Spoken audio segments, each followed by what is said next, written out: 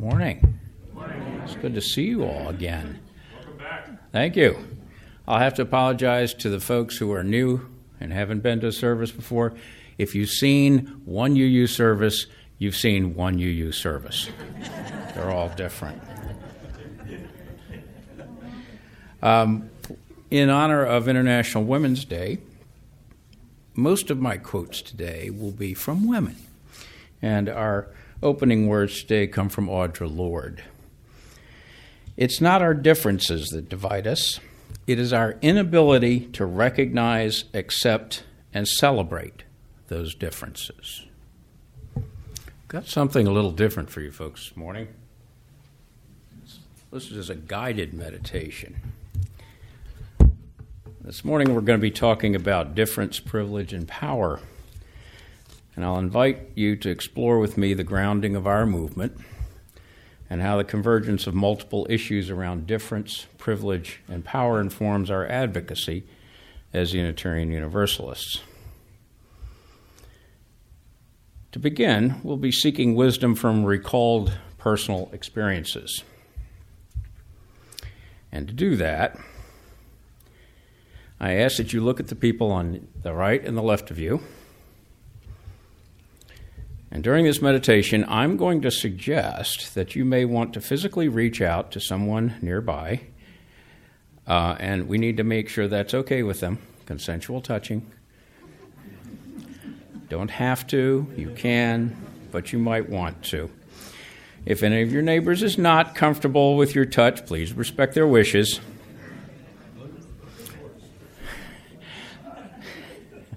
That's the elbow, right?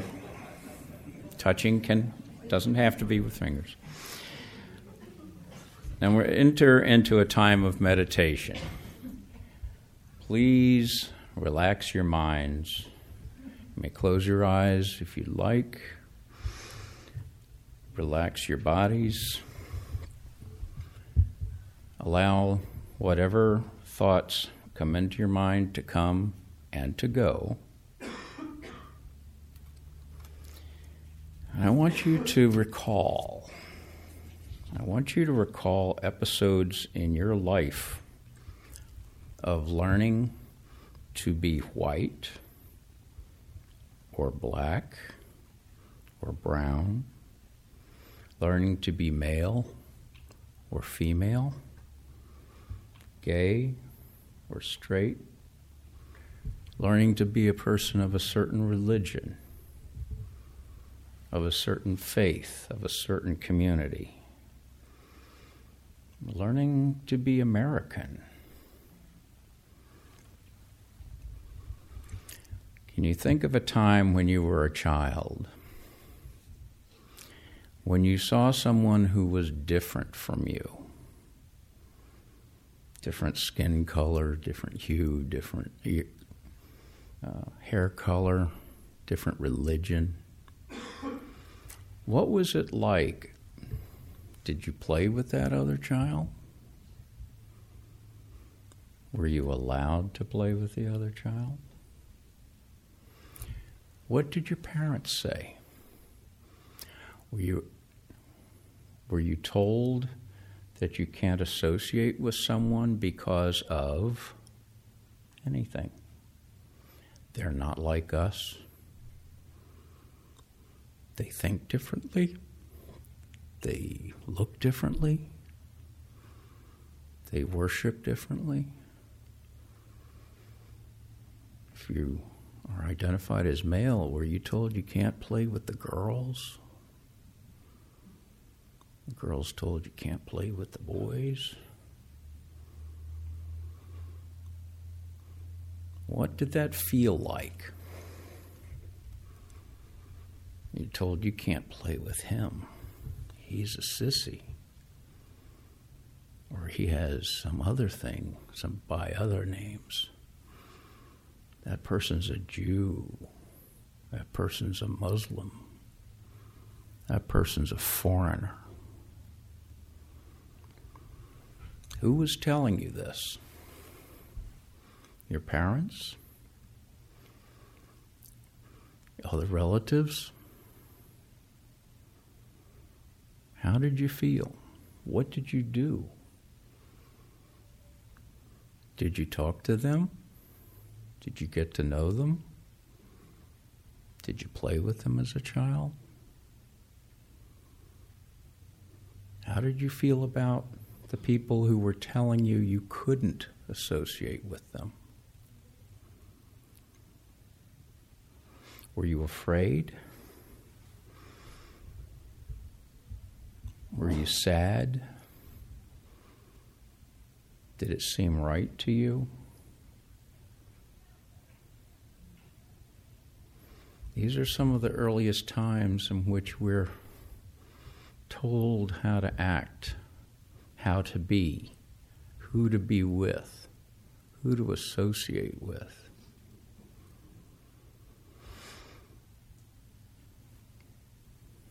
Sit with those feelings for a minute.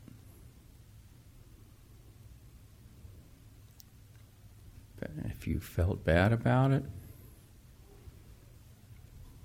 remember how you felt, but let the feeling go. You're different now. You're all grown up.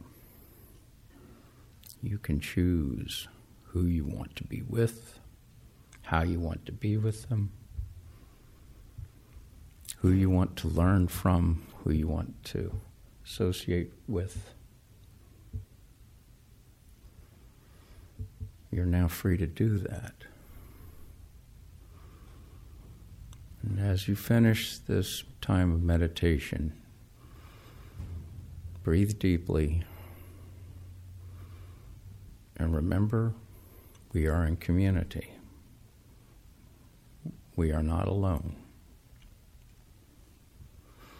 Come back to this place and open your eyes when you're ready. How was that? I have a reading from a book by Thandeka, who was a professor at one of our UU affiliated seminaries, Meadville Lombard.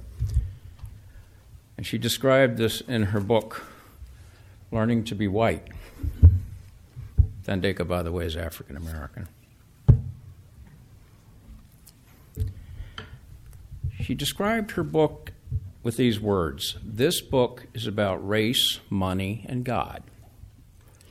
It begins with personal accounts of the ways in which Euro-Americans became white, then describes the economic predicament this has left them in, and ends where the recollections begin, with dark revelations of feeling before memory and beyond white. This book is filled with personal memories by Euro-Americans of small, seemingly inconsequential defeats. Each defeat, however, when acknowledged, produces the disconcerting feeling that something about one's own white identity is not quite right.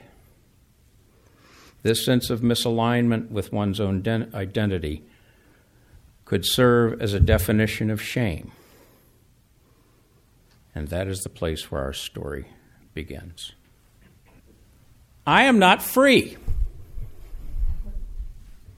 I am not free.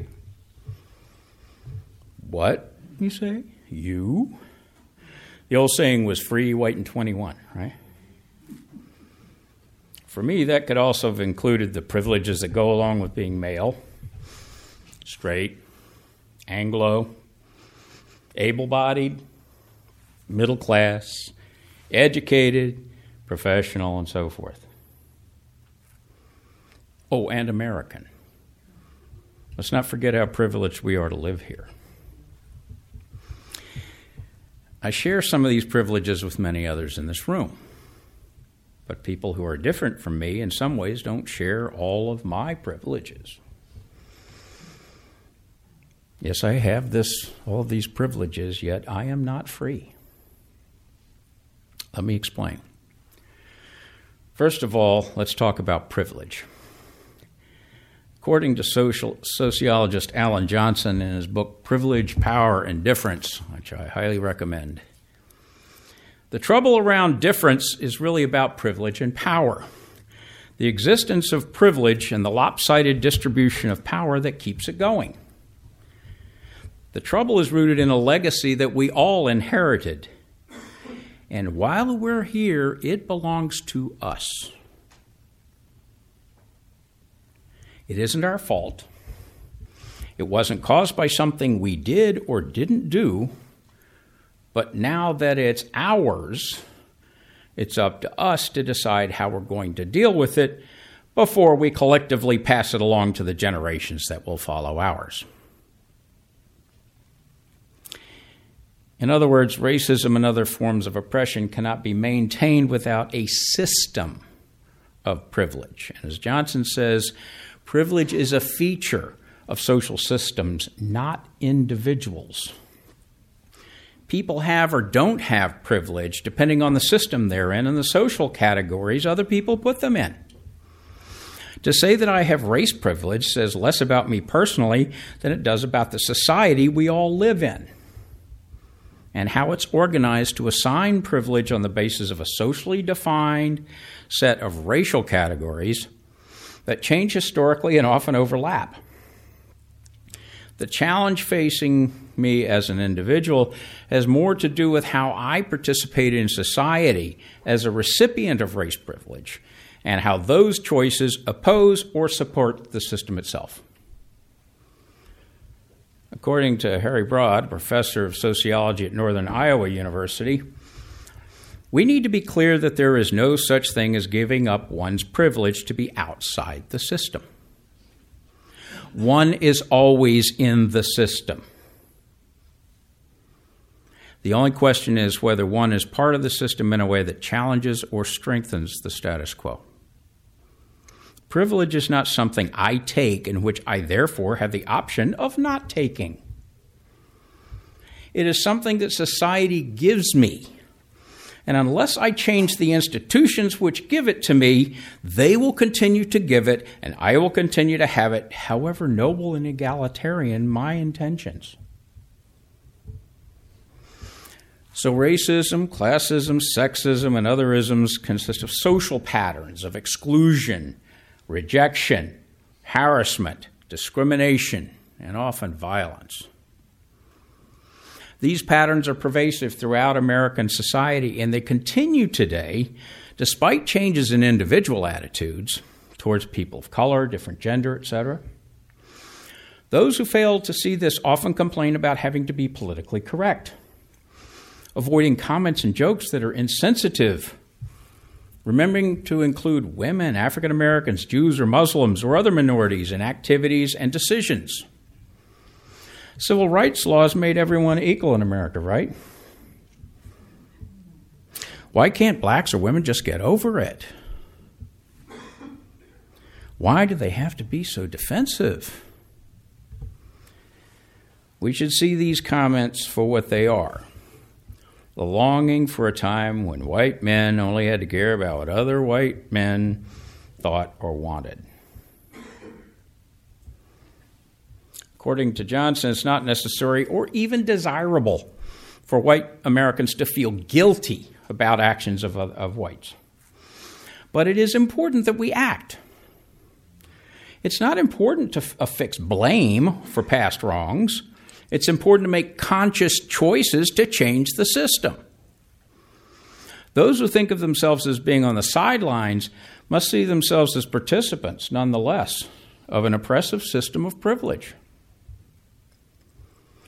Privilege is created and maintained through social systems that are dominated by, centered on, and identified with privileged groups. A racist society, for example, is white-dominated, white-centered, and white-identified. It doesn't mean it's full of people who feel animosity or malevolence towards people of color, though they exist. We don't have to think sexist or racist thoughts in order to participate in a system through which sexist or racist trouble happens. Participating is all it takes to involve us. It is also all it takes to give us the potential to be part of the solution. For when we see how we're connected to the problem, We can also see how we can make a difference by choosing differently as we participate in making systems happen. Since privilege is primarily rooted in systems, such as families, schools, and workplaces, change isn't simply a matter of changing people. People, of course, will have to change in order for systems to change. But the most important point is that changing people isn't enough. The solution also has to include entire systems, such as capitalism, whose paths of least resistance shape how we feel, think, and behave as individuals, how we see ourselves and one another. If we're going to keep capitalism, it's got to change. So how do we get privilege? In his book, Between the World and Me, Ta-Nehisi Coates wrote to his son about people who believe they are white. Americans believe in the reality of race as a defined, indubitable feature of the natural world. Difference in hue and hair is old. But the belief in the preeminence of hue and hair, the notion that these factors can correctly organize a society and that they signify deeper attributes which are indelible, this is the new idea at the heart of these new people who have been brought up, hopefully, tragically, deceitfully, to believe that they are white. Thandeka, the professor I quoted earlier, states, "No one is born white in America," and describes what aptly happens in what happens next in her aptly named book, Learning to be White. And in a later book, Soul Work, Anti-Racist Theologies in Dialogue, which I also highly recommend,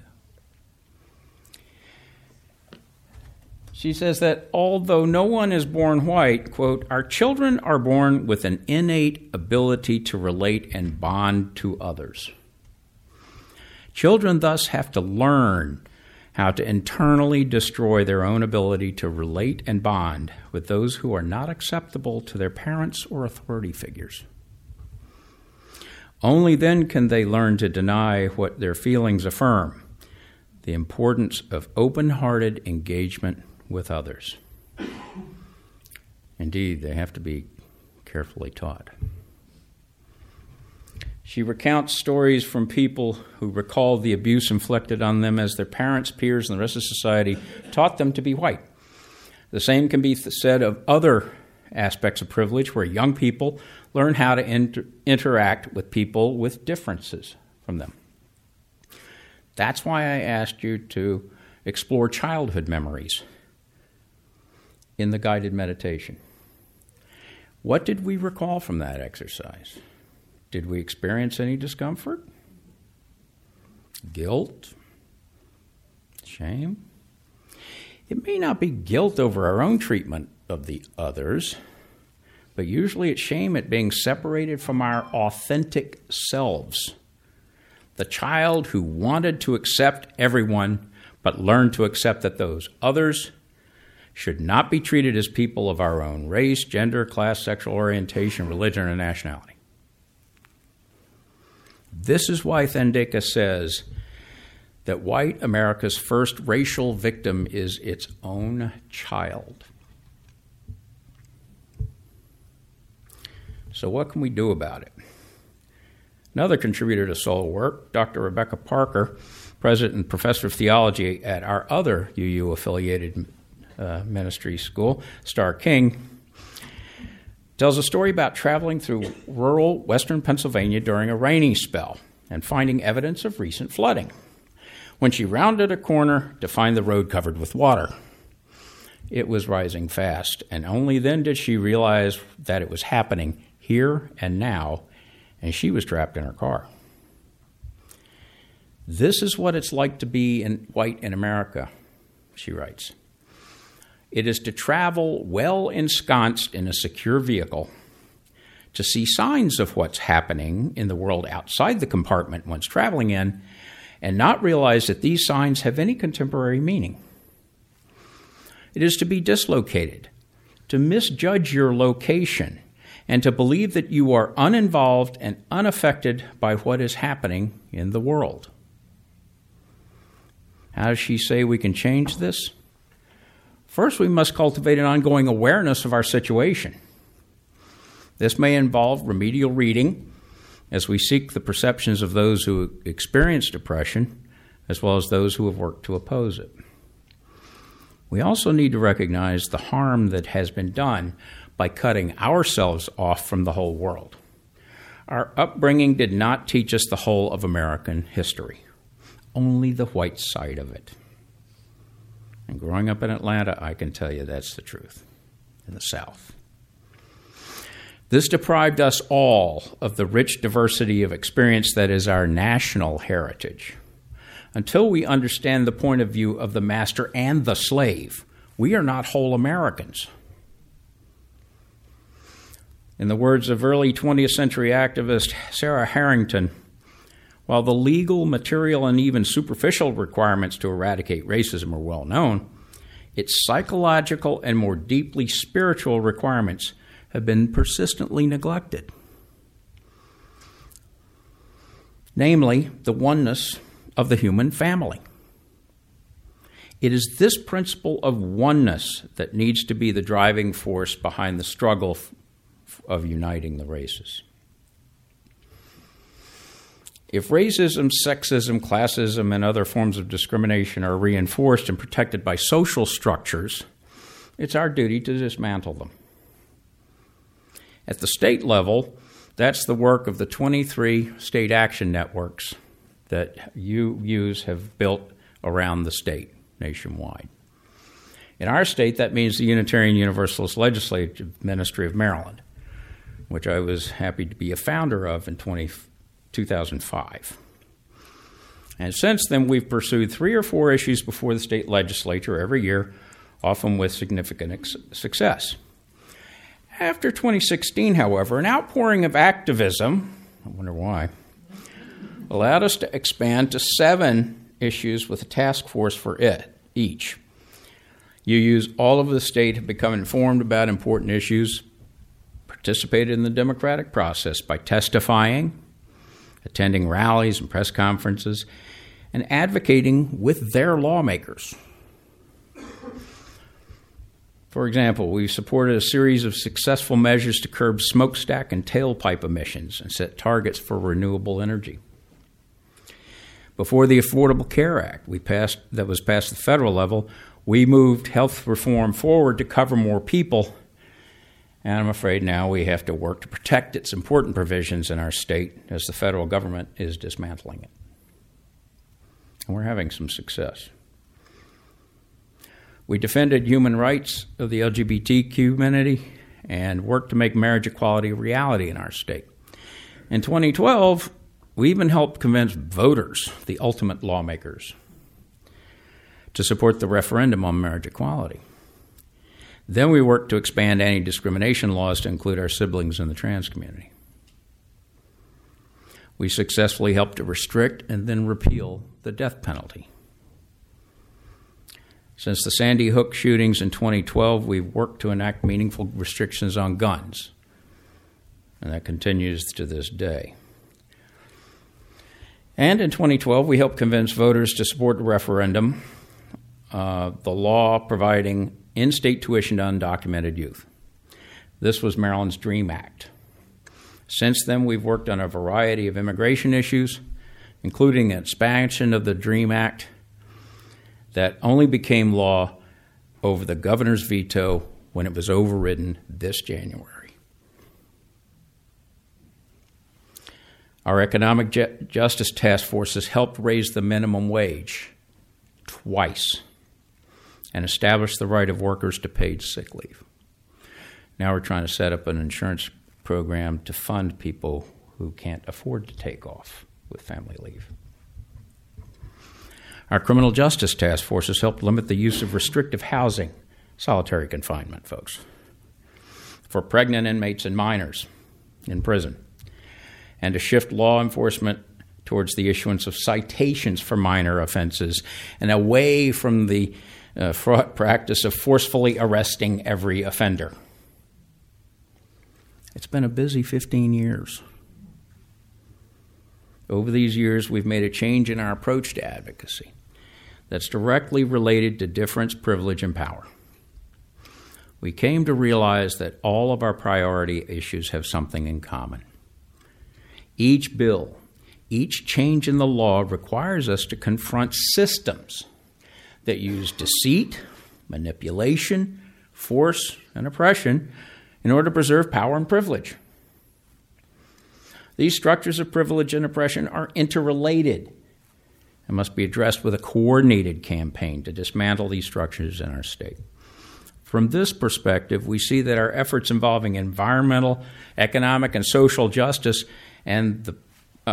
must be part of a coordinated approach based on UU values and the personal commitments of our members, individuals and congregations. So instead of pursuing each of these issues separately and independently, we promoted a unified, faith-based vision of a more peaceful, just, and sustainable world. Let me illustrate using some of our priority issues. Economic justice. The capitalist economic system that created the high standard of living and created a large, robust middle class in the mid-20th century has been manipulated by wealthy elites, often using government tools, to benefit the obscenely rich at the expense of everyone else, reversing many protections given to workers through early government and union action.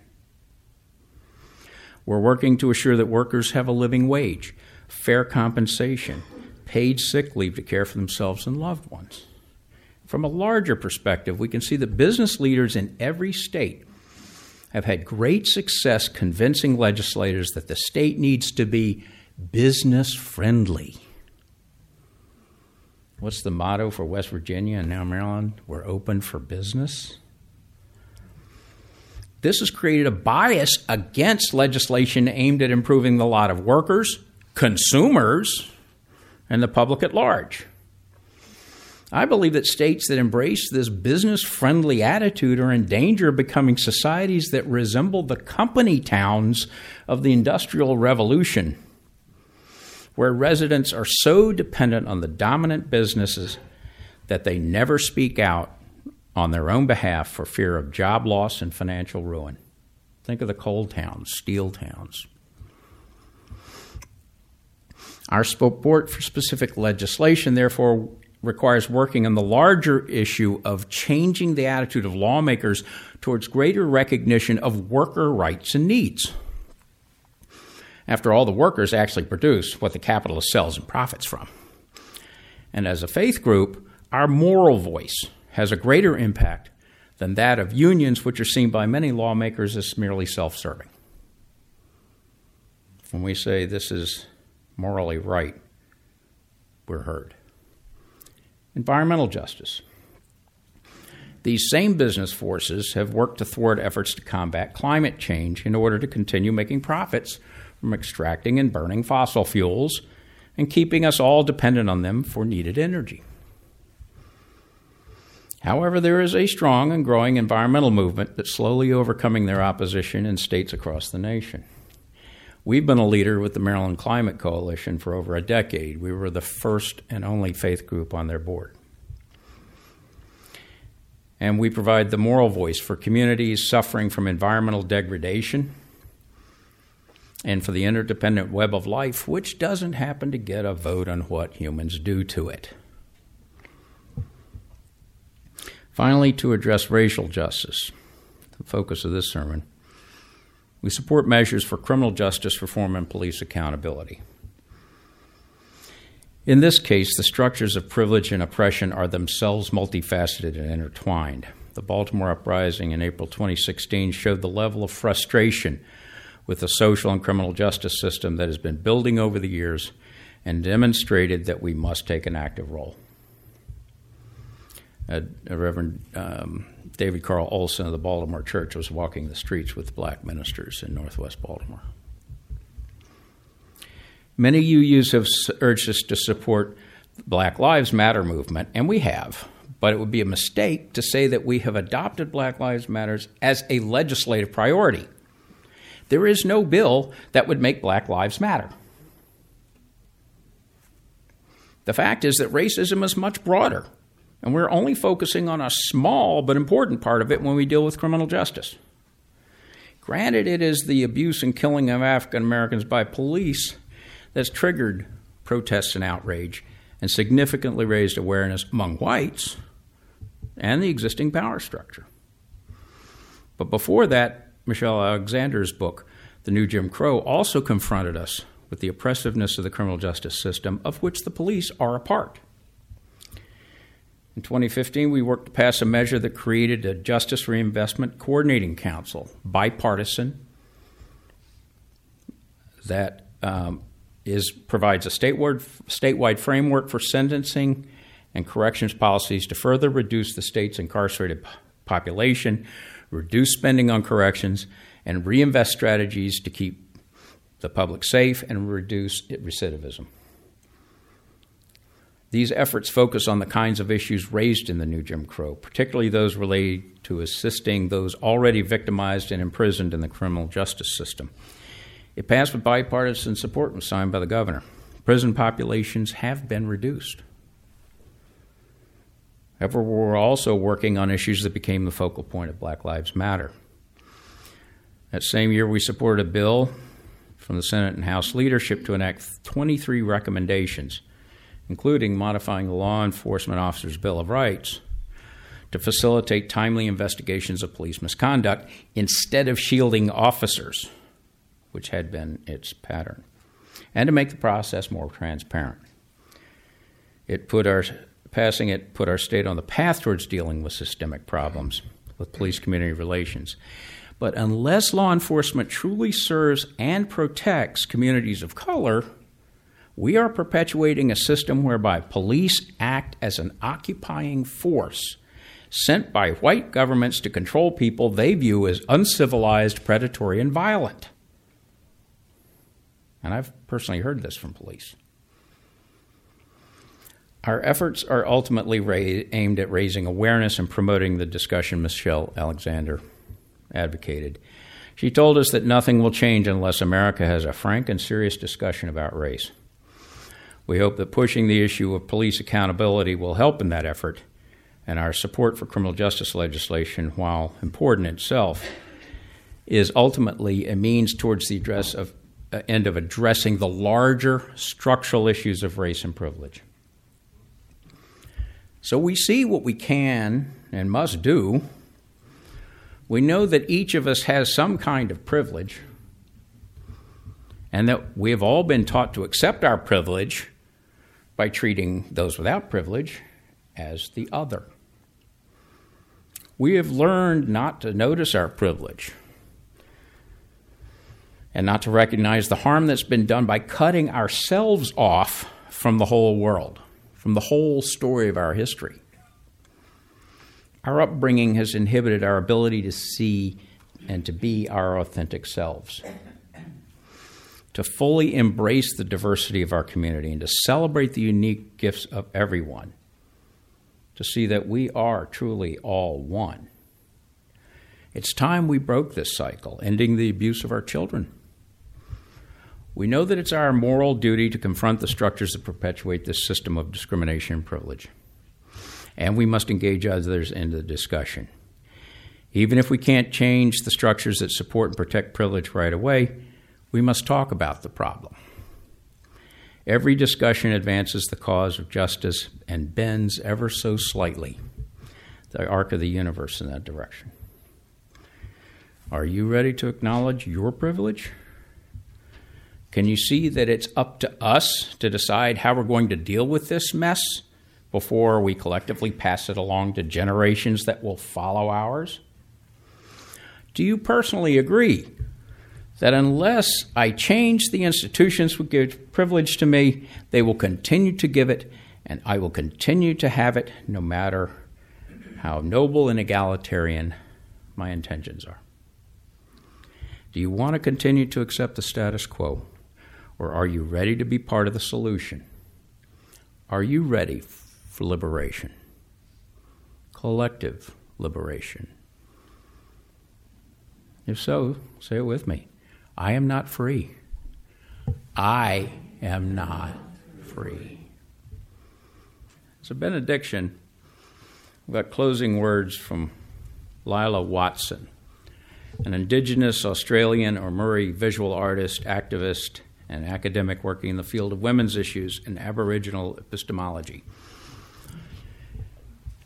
May they guide us as we go forth from this place, taking with us the support and love of this community as we begin the important work of dismantling the structures of privilege and oppression, thereby freeing us all.